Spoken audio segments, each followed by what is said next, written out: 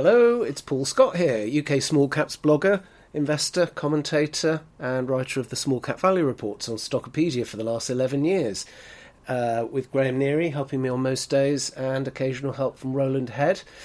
We cover about 550 UK small caps, so actually we go well into mid-cap territory as well, with market caps of up to about $1 billion now, so we're covering a hell of a lot of companies, and we thoroughly enjoy doing it, so long may it continue. I think I'll just do one podcast today. It's Sunday, 13th of August, 2023. The macro podcasts are taking a bit too long to prepare for, and I want to enjoy the weekend, really. And I haven't got anything particularly new to say on macro stuff, and you can get macro commentary anywhere anyway. So it's the same sort of thing. I'm worried that the central banks are raising interest rates too much, and that might induce a recession. That's really the main thing at the moment, isn't it? Although the UK Q2 GDP data was all right. Markets generally, I think, are struggling still. We seem, in the last week certainly, we had that nice little rally in July, didn't we, which seems to be partially fizzling out. So maybe I was being a little bit over-optimistic, thinking we'd started a new bull market. I possibly jumped the gun there. So I put my starting pistol away, and I think we'll save that for another day. But equally, I think, certainly for the UK small caps area, the valuations are so compelling now. I'm finding dozens and dozens and dozens of shares that I really want to own, taking a 1 or 2 year view. So I remain really bullish on good quality, very cheap small caps that are performing well. I think with a 1 or 2 to 2 year view, we should make lots of money from here. I've seen it before. The despondency you get in bear markets. Really, they just the bargains are just lined up on a plate for you. And yes, there'll be a profit warning from the odd one, but my portfolio approach means that doesn't matter. My personal watch list for 2023 that I published in detail in January. It's 32 shares in total off two lists. They're up 8% year to date, which for a list of 32 stocks, I think that's very good. It's well ahead of the market. And I think I've absorbed about 4 or 5 profit warnings within that, which is quite surprising. Well, it's not surprising. I knew there would be profit warnings. I just didn't know which companies. But that's been more than offset by strong performances from many others and 2 takeover bids. So it just shows, I think, if you screen out the absolute junk and just focus on decent businesses that are performing well and that are reasonably priced, you can still make money even in a bear market. So I thought that was quite interesting. That's why I remain fully invested, because I think we're just getting some tremendous opportunities at the moment if you can look through the short-term doom and gloom. Right, on to Monday's report. This was the 7th of August 2023. We had 7 companies on our list and we managed to do all of them, so I was quite pleased when they're all ticked off on the list. First one I very much like. This is one of my top shares for this year. Card Factory, CARD. I should disclose that I've recently taken a small stake in it myself. So that's one I personally hold. I always disclose whether I hold a share or not, just so that readers are aware if there's any unconscious bias there. I typically buy things to hold for 6 months to 3 years, or, well, hold forever if they do well. But I'm not really trading most of my positions, although I do a little bit of trading for special situations occasionally. Now I've got a low commission online dealing account. I'm doing more shorter term trades, and they're doing really well, actually, I have to say. I managed to catch Tiny Build when that dropped down to about 5.5p, and I bought some of those just for a bounce, and it bounced 60 or 70%, and I chopped them out, and it did very well on WANdisco as well, buying heavily at the when it opened. Reopened after the 50p placing, and doubled my money on it in about a week. So, funnily enough, it's been those sort of trashy things where I've just bought for a bounce that have done really well this year. And then I've had 2 big takeover bids for my largest positions in my portfolio. That happened twice, Seraphine and BOTP. So put it all together, and I'm having a fantastic year in percentage terms. But I still haven't recouped all of last year's actual losses, so I'm not hanging out the bunting just yet. But Anyway, so that's an overview there. Why did I mention that? Oh, sidetracked. Card Factory, CARD. This is obviously the retailer, as you know, on the high street selling cards. It's vertically integrated, so they make really, really high gross margins because they manufacture the cards themselves. It's doing tremendously well. It put out a materially ahead of expectations trading update for H1. Now, it's a January year-end, which is when retailers tend to have the highest cash balances, so they like January year-ends. Now, no broker notes available. This is really annoying. Card Factory need to get that sorted. But I've just seen, actually, that Stockopedia's updated the broker consensus figure from 11.4p to 12.4 pence per share. So even allowing for the fact that the shares put on a nice spurt, they were up 13% on Monday, and that rise held and actually went slightly higher as the week went on. So that's a good sign. So the PE is still only 8.2. Now, some people have questioned the balance sheet, but I think they're wrong. I did in the past when it was heavily indebted and trading badly, but now that it's trading really, really well, the balance sheet doesn't matter so much, and it has a negative working capital cycle, as lots of retailers do, of course, because they don't have receivables. They're selling for cash to the customers. So the only stuff you get in receivables is a few prepayments on things like business rates and rents and also cash in transit with the merchant card processors, 2 or 3 days of the cash. And that's it. There's no customer receivables to speak of, unless they might be doing a little bit of wholesaling. I think Card Factory does actually, from memory, do a small amount of wholesaling. So it's got a small amount of receivables. But that's why they can retailers like this can run a deficit on the current ratio comfortably all year round. Now, anyway, its net tangible asset value was minus 58 million with the last set of accounts. But note that improved from minus 101 million the year earlier. So actually what you're seeing at Card Factory is it's rapidly repairing its balance sheet from holding on to reinvesting its own cash flows. And the bank debt is coming down rapidly, and it simply isn't a problem anymore because banks like lending to companies that are trading their socks off, which Card Factory is. So I think the balance sheet concerns that I've heard elsewhere are wrong. There's no reason to be concerned about the balance sheet here at all. And as you know, I am Mr. Balance Sheet. I focus on that more than anyone, I think. So I'm happy with Card Factories. That's why I bought some. I bought after this H1 update saying they're materially ahead of expectations because, it's still cheap even after rising, and I like businesses that are outperforming. Next one, another one I really, really like, which I've held for a while now, is Volex, VLX. This makes electrical wiring assemblies for all sorts of industries, which are in growth sectors primarily. For example, the electric vehicle sector, the data centres sector, where they have to replace them with higher spec cables every 2 or 3 years, medical instruments that were shut down due to COVID, which is now resuming, and so on. So I think Volex is a very, very good company. Management there, led by Nat Rothschild, have done a fantastic job. Now, they just confirmed receipt of competition clearance for a big acquisition in Turkey. This is the second Turkish acquisition. Companies want to buy, they want to reshore, don't want to buy from extended supply chains to the Far East. So Turkey seems to be a very good, fairly low-cost alternative. So anyway, Volex is doing really well.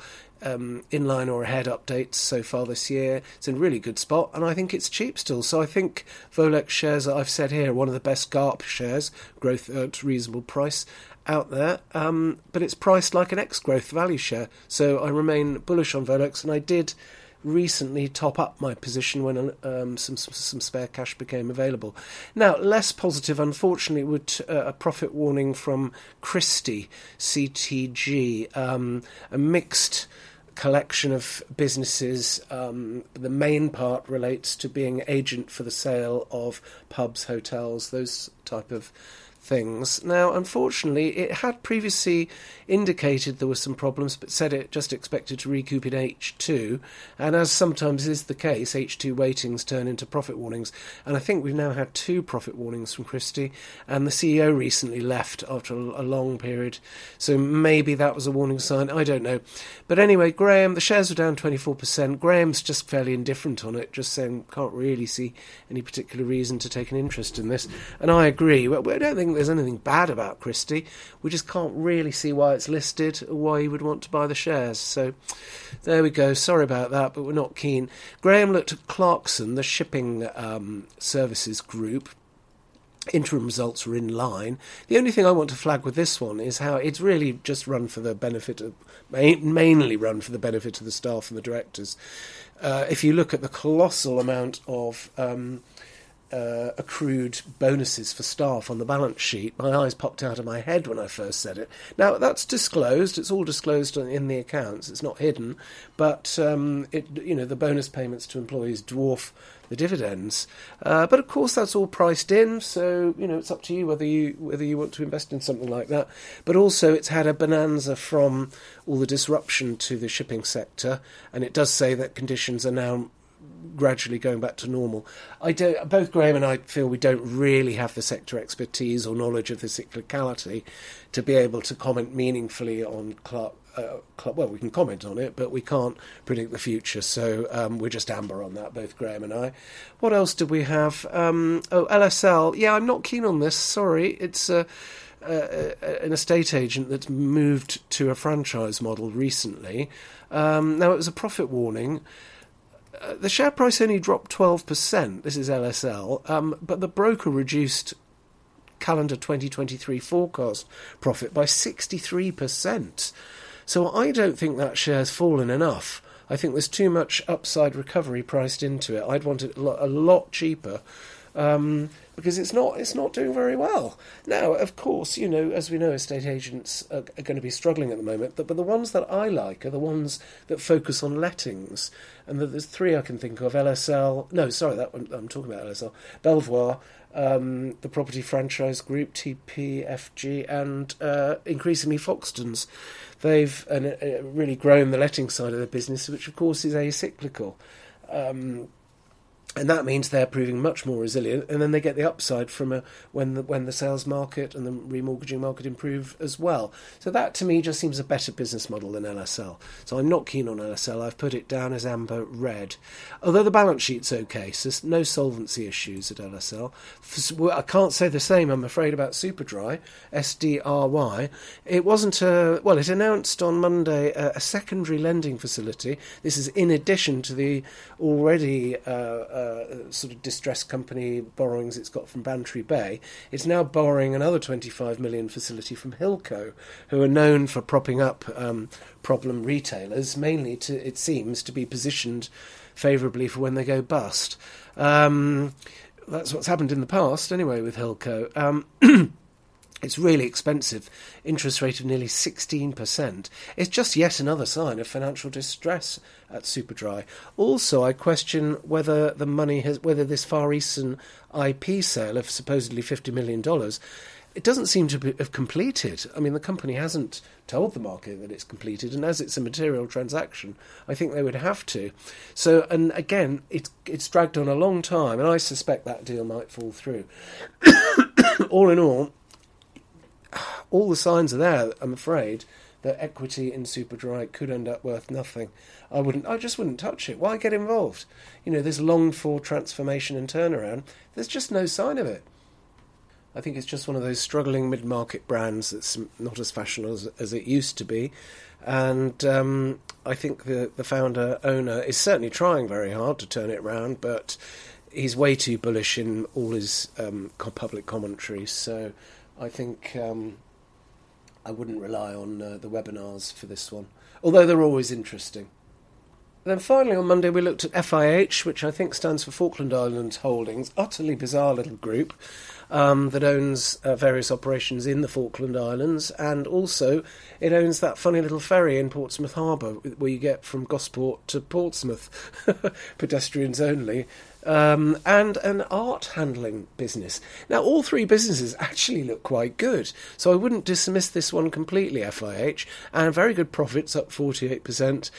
Main risk is delisting, I think. I can't see why it's listed at 32 million market cap with tightly held shares. So I've concluded here it's absolutely bizarre share, but quite interesting as a special situation, if you don't mind getting into these lobster pot micro caps. Something interesting might happen eventually, you never know. Oh, I should add lots of really interesting reader comments on Monday. Thanks to everyone who contributed. We had some smart people commenting on Clarksons in particular, who clearly know the sector quite well, so that was good. Thanks for all your contributions. I just haven't got time to mention them individually anymore in the podcast. They go on too long.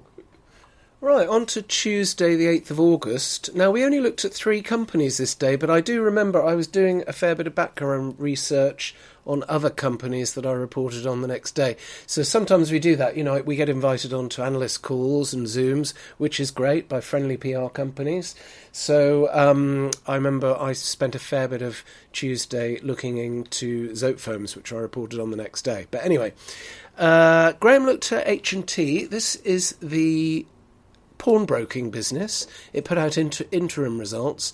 Now, Graham does say here that wasn't really explained specifically in the RNS, but they did actually the broker downgraded expectations for the full year for calendar 2023, which is a bit naughty. Lower retail margin, higher operating costs and higher interest costs. But Graham stayed positive on it, and I've just checked the Stockopedia stock report, and it's only a very slight reduction in the forecast earnings for this year, and the stock report for H&T does look very appealing. These are the Stockopedia numbers, a forward PE of only 6.7, a well-covered dividend yield of 5.6%. And of course, inflation's coming down, and I think will fall quite rapidly in the second half of this year, because that's what the Bank of England is telling us is likely. So, locking in a dividend yield of 5.5-6% is actually becoming more attractive again, I think, because and I think fixed interest, if you can lock in fixed interest amounts at high yields, now's probably the time to do it, isn't it? You've also got a good balance sheet at H&T. The price to tangible book is only 1.3, and most of the assets are liquid assets, aren't they? So, yeah, I do think the numbers look attractive on H&T for sure. Now, the share I covered on Tuesday, I'm going to make it a mystery share because I've got to hold back something for the Stockopedia subscribers only. I mean, they're paying for me to do this stuff, to write the reports. Obviously, the podcasts are just something I do for personal interest. So these are sort of semi-independent, but based on, obviously, the Stockopedia reports. This particular share put out an inline update and just looks, I think, stunningly cheap. So, stunningly is probably going a bit too far. I think people are factoring in a downturn which hasn't happened and isn't happening, it seems.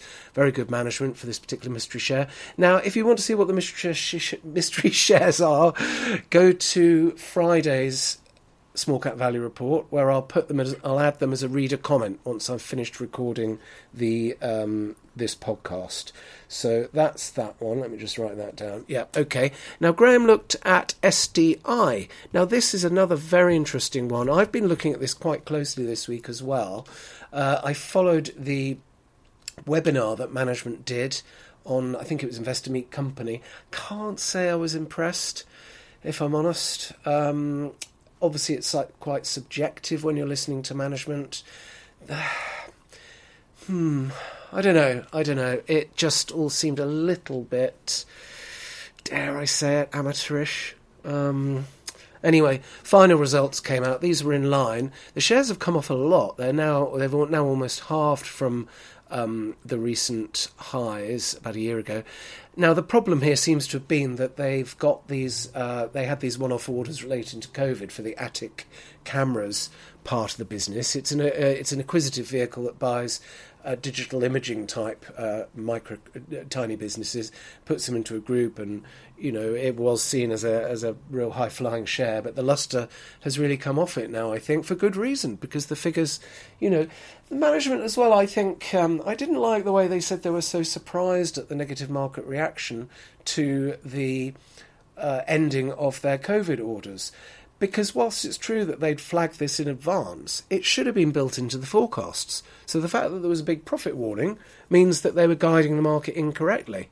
So actually, management should be should be eating some humble pie over this, because they didn't correctly guide the market, to be more prudently guide the market over those one-off orders. It's all very well saying, oh, they're one-off orders, but you've got to build that into your forecasts, and so that you don't get profit warnings when one-off orders end. So for that reason, and also remember the CEO dumped a huge load of his shares before these problems arose. I remember saying at the time, follow the money. If the guys who know the business best are banking £1 million or more from selling their shares personally, I don't want to be buying them. And once again, that has turned out to be the case here. So SDI, I don't think it's actually that cheap at £1.22. I was talking to Graham about it. I think if it got down to about 80p, I'd have a dabble. But I don't think it deserves a premium rating anymore. So, I wish them well. And it has been, the long-term performance of the shares has still been absolutely excellent. But, these high-growth companies that are put on a premium rating, if they start screwing things up, which SDI has, they can't, management need to take responsibility for that. You're going to get derated, and people are going to be sceptical, rightly so, I think. Anyway, Graham's view on SDI overall was amber. He does point out the operational cash flow is good. It's got quite a bit of debt at the moment as well. It's made acquisitions. I worry, did it overpay for them? Management actually covered this point quite well in the webinar, saying you've got to remember that some of the acquisitions they made did include an element of freehold property. And I thought the CEO did explain quite well the process they go through for how they value acquisitions. So he batted away that point quite well, I think. Now, I've just realised I didn't update the to-do list on Tuesday's report. Sorry about that. I'll go in and edit that. The ones we didn't get around to looking at was Zotefoams, which I have done since on a subsequent report, and TI Fluid Systems. I saw that was up strongly on the issue of its interim results. I think Graham might have looked at that on Wednesday. Let's move on to Wednesday's report. Right, on to Wednesday, the 9th of August. We've started to make some inroads into the backlog, which is good. So we looked at 7 companies on Wednesday. Graham looked at Hargreaves Services, HSP, preliminary results, 150 million market cap. Now, this thing used to be the big coal distributor, which has obviously wound down, and it seems to have successfully morphed into other engineering services, which is pretty impressive. I remember meeting the management years ago now at a nice lunch they threw in London, and was really impressed with it's an owner-manager type situation. The guy running Hargreaves Services has got quite a big personal stake in it still, so interests aligned. Companies like that do tend to work out better, I think. Not always, but I wish we had some data on that, actually. Maybe I'll ask ChatGPT and get some waffly vague answer saying on the one hand, but on the other hand, blah blah blah. So anyway, Graham likes Hargreaves Services. I do as well, actually. I've looked at it. I think it might have been on one of my watch lists for this year. Can't remember. But yeah, we like it, so it's worth a look. D4T4, which sort of vaguely spells out data if you squint your head 45 degrees to the right. D4T4 Solutions. I've always liked this company. It's always looked promising, but I couldn't go above amber on it. I looked at the AGM trading update and contract win. The contract win was a low margin contract with a high element of pass-through revenues on hardware, I believe, that they slipped from last year into this year, so it was expected. But it's still reassuring, I think, when companies say, oh, a contract's been delayed, and then a few months later you get the announcement saying, yes, it's come through now. So that's good. I think it strengthens the credibility of management, which is quite good at D4T4. I think they've, in the past, I recall, they've had glitches and timing problems with closure of contracts, but they've subsequently come in. So this is another case where that's happened. Gives me confidence. I can trust what they say. They do mention a strong pipeline. It all sounds pretty upbeat, actually. D4T4, have a look at it, see what you think, and let me know in the reader comments. I think maybe there's something potentially interesting there, but it's looked potentially interesting for quite a few years. It's got plenty of cash on the balance sheet, which we like, and the product does seem to be credible, selling something to do with data analysis to quite large customers. I'm intrigued by D4T4, but there's nothing to make me go green on it at the moment, so I'll stay amber. Now, this was a red, unfortunately. RM Group, down 30% to 49.5p on a profit warning. Interim results. I think this looks really high risk. I went a little bit over the top with one of my comments on it, so I think the office... I said to the office maybe they could moderate that. I've got to be careful because, you want to give your honest opinion on things, and I want to warn people away from things that are dangerous.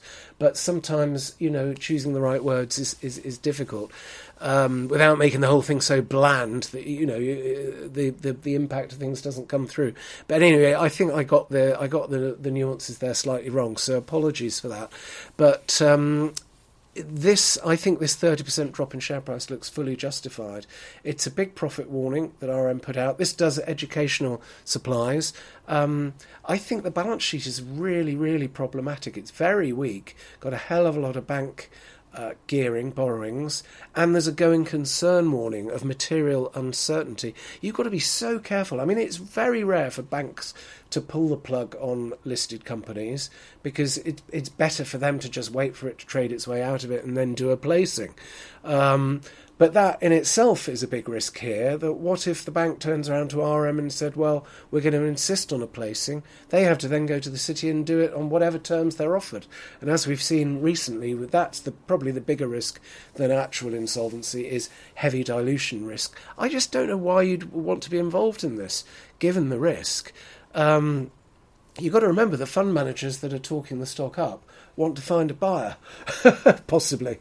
Whereas we don't have to worry about that. We can sell. As small investors, we've got a massive advantage over small cap fund managers in that if something goes wrong, we can just hit the sell button. You might have to take a haircut on price. That's happened to me recently with one or two things where I've got finally fed up with them and dumped them. I had to take 5 or 6% less than the market bid price because there's no volume in a lot of these things. But at least I can sell and stop worrying about it. If you're a small caps fund manager, you can't. You're high and dry in something like that, and that's a big problem. It's one of the reasons I'd ask a lot of questions before wanting to invest in small cap funds. The other problem they have is they're obviously, again for liquidity reasons, drawn towards placings and new issues. Well, as we know, the new issues, a lot of them, were absolutely diabolical. People will just suck it in.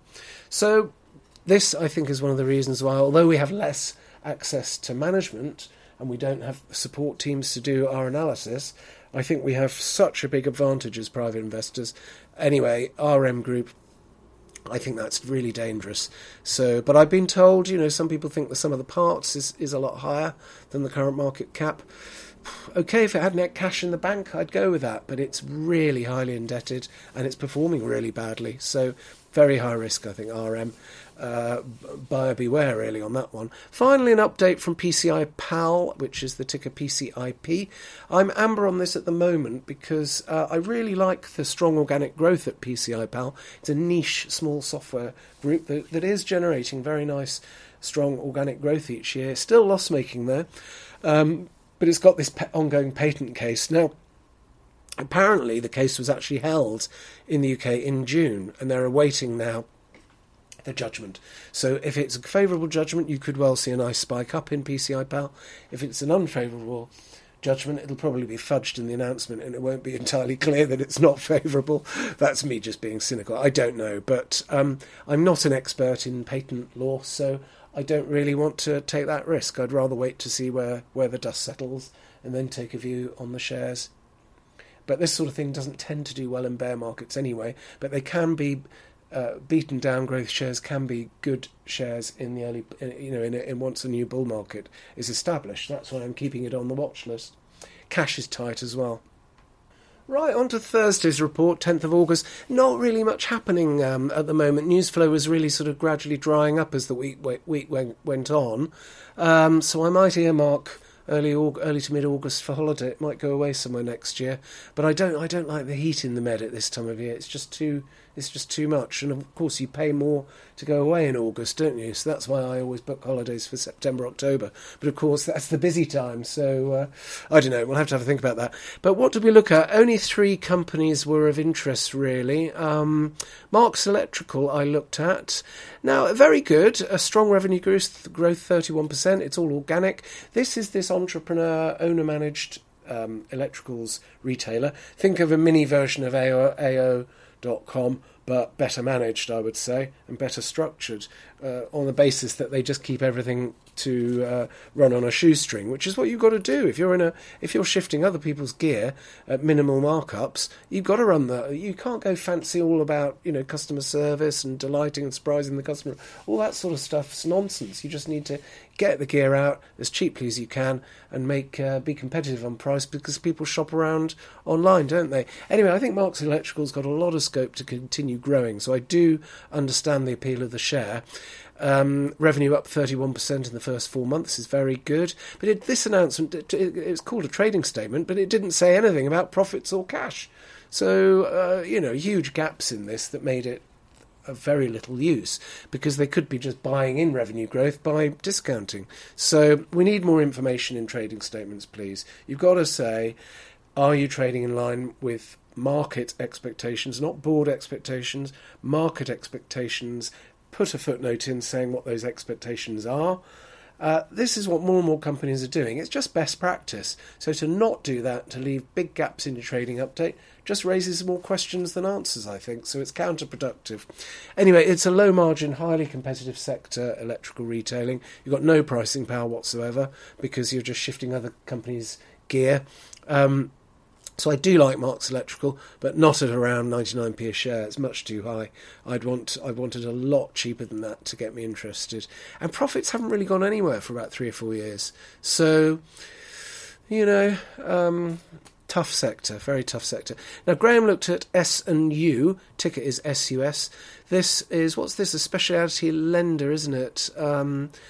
That's it. Motor finance customers and property. I think this is the one that does the bridge funding for properties. Graham likes it. I do as well. I've looked at it a couple of times. This is another one that's owner managed. He says the chairman strikes a cautious and irritated tone. That looks quite interesting. I do like I like it where you have quite a dominant chairman or CEO who just uses the RNSs as an excuse to have a good old rant about things, because they usually make a lot of sense from people who are old hands in the industry and aren't trying to impress anyone. They're just telling it like it is usually. So I might have a look at that. Now, what was the other one? Oh, Graham looked at Jarvis Securities. Now, this was a profit warning, I'm afraid. Only down 15% to £1.25. But Graham said here, I remain stubbornly positive on this, despite brokers writing down the forecasts. So he's remained green on that. Now, Graham's obviously knows the fund manager sector very well, because he's worked in it himself. And, he's made several times the obvious point that in a cyclical downturn, arguably that's when you buy these things, isn't it? When they're dirt cheap. I completely agree. So there we go. That was Thursday's report. Right, I was feeling a bit guilty on Friday because we had quite a few gaps in the list of things we wanted to cover. I still got 5 left on my list, that companies we didn't cover that I do want to look at, which are Robert Walters, TI Fluid System. Oh no, Graham covered TI Fluid, didn't he? Oh, I've missed a bit. Hang on.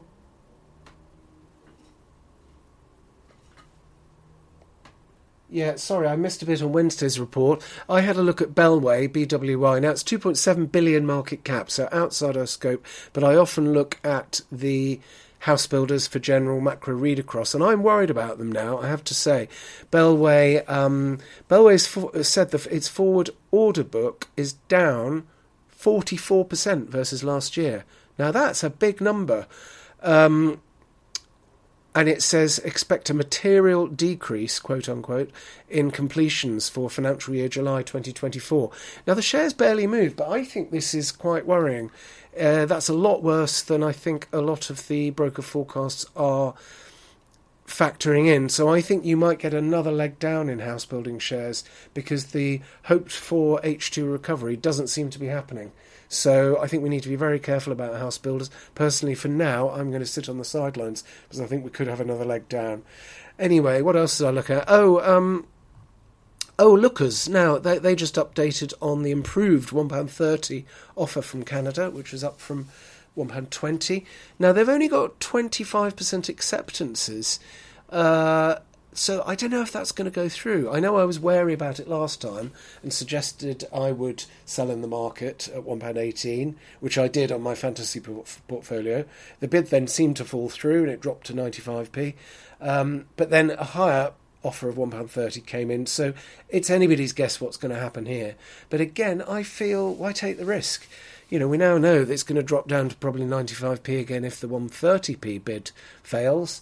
So again, I think probably it's up to you. It's up to everybody what they do with their own money, isn't it? I think there's a good case for just maybe selling some in the market or selling half or selling all of them, whatever feels most comfortable to you. And the house builders, the whole sector's in play. I've gone a little bit cooler on car dealers, sorry, mixing them up. I've gone a little bit cooler on the car dealers because I'm worried about the finance charges coming through they have these dealer stocking loans where they borrow money sort of outside of the net debt figures very often, in some of them, for buying the inventories. Well, if you're suddenly going from 0 interest rates to 5.5% interest rates, that could be a material cost. Yes, it should be in the broker forecasts, but sometimes, you know, they don't fully factor these things in, do they? So I've gone a little bit cooler on the car dealers. I've still got some Virtue Motors, but I decided to chop out my tiny position I had in Pendragon. I made about 20% profit on that from buying when Crispin O'Day was a forced seller, which I think I flagged up in these podcasts. So that was a nice little trade. Made a few £100 or something. Right, sorry about that. I've jumped from Wednesday to Friday now. So Friday, I put in a good 8-hour stint doing 4 companies in really good detail, which is what we try to do, but we get obviously pulled from pillar to post so often by many companies reporting each day. So I focused in on Zotefoams, ZTF, sorry, don't want to go too American. And this was interim results. Now, these were from the 8th of August, so a few days earlier. As I say, I was kindly invited along to the analyst briefing on Zoom, which I listened to. I think there's a Investor Meet Company webinar I was watching on Friday as well, so I might finish that off. Very interesting company. Record H1 profit. I did pick up a few shares myself, actually, I should say, on Friday, just at a starter size positions in Zotefoams. I wanted them cheaper, really, but I had to pay about £3.75, which, okay, is a bit too much, but I just want to be in the stock with a small position, just in case something exciting happens, which it might do with this resource thing, the recyclable drinks carton that seems to be at quite an advanced stage of development, and the CEO actually held up one of them in the webinar presentation, said this is what it looks like, exactly the same as a Tetra Pak type of carton, but fully recyclable. So that'll be interesting. If that takes off, you know, it could be a big money spinner, but there's no guarantee it will, of course. So anyway, but despite that, I'm happy with the company's figures. So, and you should remember that it's absorbing costs of about 2 or 3 million a year related to the development project for resource, which we discussed that with the readers. I think, and the reader concerned, both agree that it's perfectly reasonable to strip those costs out of the earnings for how we value the share, because it's discretionary development spend in a very ring-fenced project, which, if it doesn't work, will just be stopped and the profits will go up. If it does work, it could be a big extra profit generator going forward. So that's the reason I think it's fine to adjust those numbers out, which the company doesn't do itself. And if you do that, you get to a more reasonable PE. I think it drops the PE from about 18-ish, which I thought was a bit too high, down to maybe 15 or 16. There is some debt. I ran through the balance sheet in a lot of detail. It's pretty much pound for pound offset by freehold property assets. So I'm very happy with the debt. Small deficit, pension deficit isn't particularly material. Very robust overall balance sheet. Net tangible asset of 105 million at Zotefoams. Oh, I should have said it's specialty plastics and foams. Very lightweight, high performance foams. It seems to have proprietary technology and expertise and patents. And, it's got good pricing power. So the net profit margin, profit before tax margin is about 10 or 11%. It's quite light on overheads as well. And I think this is a really interesting company, Zotefoams. I can't say it's cheap at the moment. But, the market's pricing it where it is because people can see the same things that I can see.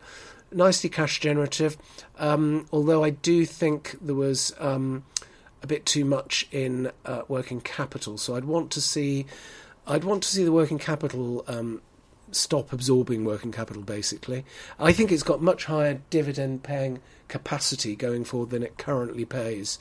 So, I like Zotefoams a lot, but more as a growth stock than a value stock. What was the other one I looked at? Oh, CML Microsystems put out a very upbeat-sounding AGM statement.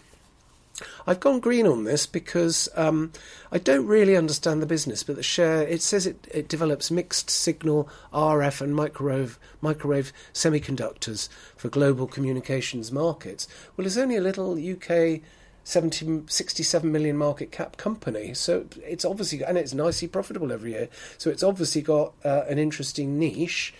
Somebody might come along and buy it as well. The other very interesting thing about CML is that it's got all this cash and freehold properties. It's got a large campus that it's been trying to get planning permission for. It's freehold. Was it somewhere near Hatfield, I think? I can't remember exactly, but it's quite nice. It's out in the countryside. You can look at it on Google Maps and see, oh, yeah, there's a big chunk of land there, which they've been trying to get planning permission for 11 years. Finally got planning permission earlier this year, so they're developing some sort of science park or something along those lines. Might be a bit of residential as well, I'm not sure. So you've got upside for that in there. But the market knows about that, so that's not upside on the share price. But the share price peaked at about £5.70 a few months ago. Oh no, that was early 2023. It's now dropped down to about £4.33, and at that level, I think it's starting to look good. But I did pick up on, I was a little bit out of date on CML. I noticed that they've earmarked a lot of the cash to make an acquisition in America for a very small and slightly loss-making company. So I think I'd need more clarity from management on why they're buying this US acquisition for $18 million. They must know what they're doing. So far be it from me to question them, but I'd want reassurance. I think that this is a good use of the cash. Anyway, I think CML is starting to look tempting, is my conclusion, because it's an interesting company and the valuations come down nicely. Next, I look at Zoo Digital, ZOO. Now, this does film and TV localization services, so dubbing, and it's had a real boom after many, many years of going nowhere. It's really broken to meaningful profit over the last couple of years, seemingly on the back of big spending by TV streaming services in the US. Of course, there are a number of them that were spending money like it's gone out of fashion, but they're now retrenching, and Zoo's really blotted its copybook with profit warnings this year, shortly after a placing to buy a Japanese thing, which hasn't gone through, and it certainly looks to me as if that was either lucky or something else, that they raised all that money just before the profit warnings came out and the share price crashed. So I think there'll be a lot of very, very unhappy people who bought into the £1.60 placing at Zoo Digital. But, the figures for March 2023 were fantastic. But the trouble is that's since been eclipsed by the profit warnings saying that, essentially that was a bit of a one-off year boosted by various things that's not going to recur. So, but I was expecting to be red on Zoo, but I have to say, because it's got this cash pile and it looks like it maybe intends hanging on to it rather than doing the Japanese acquisition, that actually you've got quite nice asset backing there. And it's up to you to decide where you think the industry's going. I think it could bounce when the Hollywood strike finishes, because it's understandable that's an external factor affecting Zoo. I'm not sure that there's a particularly good business underlying it, but I think you could get a nice bounce in the share price when the Hollywood writers and whatever strike is ended. So that could be quite a nice little trade, I think, Zoo Digital. But personally, it's not something I'd want to hold long term. And I think the debate about AI is quite interesting as well. And the Zoo addresses that in the commentary, which I thought was very interesting. They're saying, yes, AI, text to voice, could be used in some, say, for documentaries or something where you don't really need particular nuance, but in other dubbing of TV and film, it's not up to the standard of having humans do it. Although I have to say, when you watch some of those outtakes shows and you hear the quality of some, obviously not done by Zoo, but other companies' attempts at dubbing films, I think AI would do a hell of a good job compared with some of its weaker competitors. Finally, I looked at Goodwin. This is very interesting. I wish I'd bought some of these actually, but it was on my 2023 watch list. I just never got around to buying any. I've had a brief look at this. I'm aware that I'm not an expert on it, and the company doesn't communicate well with the markets. It's one of these family-controlled things that kind of treats it like a private company that happens to have a listing rather than doing what it should be doing, which is being much more transparent. Although I think maybe it's starting to move in that direction. Maybe some of the founders want to get the best price they can for their shares, because it's dipping its toe in with some shareholder engagement, I think. A very, very, very interesting family-controlled engineering group, Goodwin is, GDWN. Shares have been the top performer in my 2023 watch list. They're up 42% year to date. Really, really good. What's this? The preliminary results weren't that great, actually. Profit up 10%. And an absolutely inspired decision to fix its interest rates at 1% for 10 years. Why didn't more companies do that? Looking back, it was madness, wasn't it? So well done to the FD there, who made an absolutely inspired decision by the looks of it. The PE is 22.9 times. That's a lot for an engineering group, but and you can't get any forecasts on it. But the narrative, the commentary with Goodwin's accounts, not so much this year, but last year, was peppered with really bullish stuff about these new business segments that it's been developing products for. In particular, nuclear decommissioning, where you've got some massive order intake and these things are going to run for many, many years. The trouble is it's not really coming through in the figures yet, but that's the reason I think why the share price has been doing so well. Personally, I wouldn't be a buyer at this level. I think it's gone up, it's bounced too much. I mean, it's almost doubled, basically, in the last year. So I think the price is up with events. So I'm personally not going to be buying at this level, but I do agree there are positive signs. And thanks to Rhomboid One, who I know has gone into this in great depth. He's a very impressive investor who I've followed for years. Really knows what he's doing, and he goes into companies in great depth. And he's kindly put up some comments here and a spreadsheet on it. I haven't actually read them yet, so I'll have a look at that next. But I think it's his biggest holding, and he's obviously called it right so far, and long may it continue. Okay, I think that's probably it for the week. So thanks again for all your support and all your intelligent and interesting reader comments. We very much appreciate it, and hope you're enjoying the weekend. And yeah, I'll speak to you again in a week. Bye.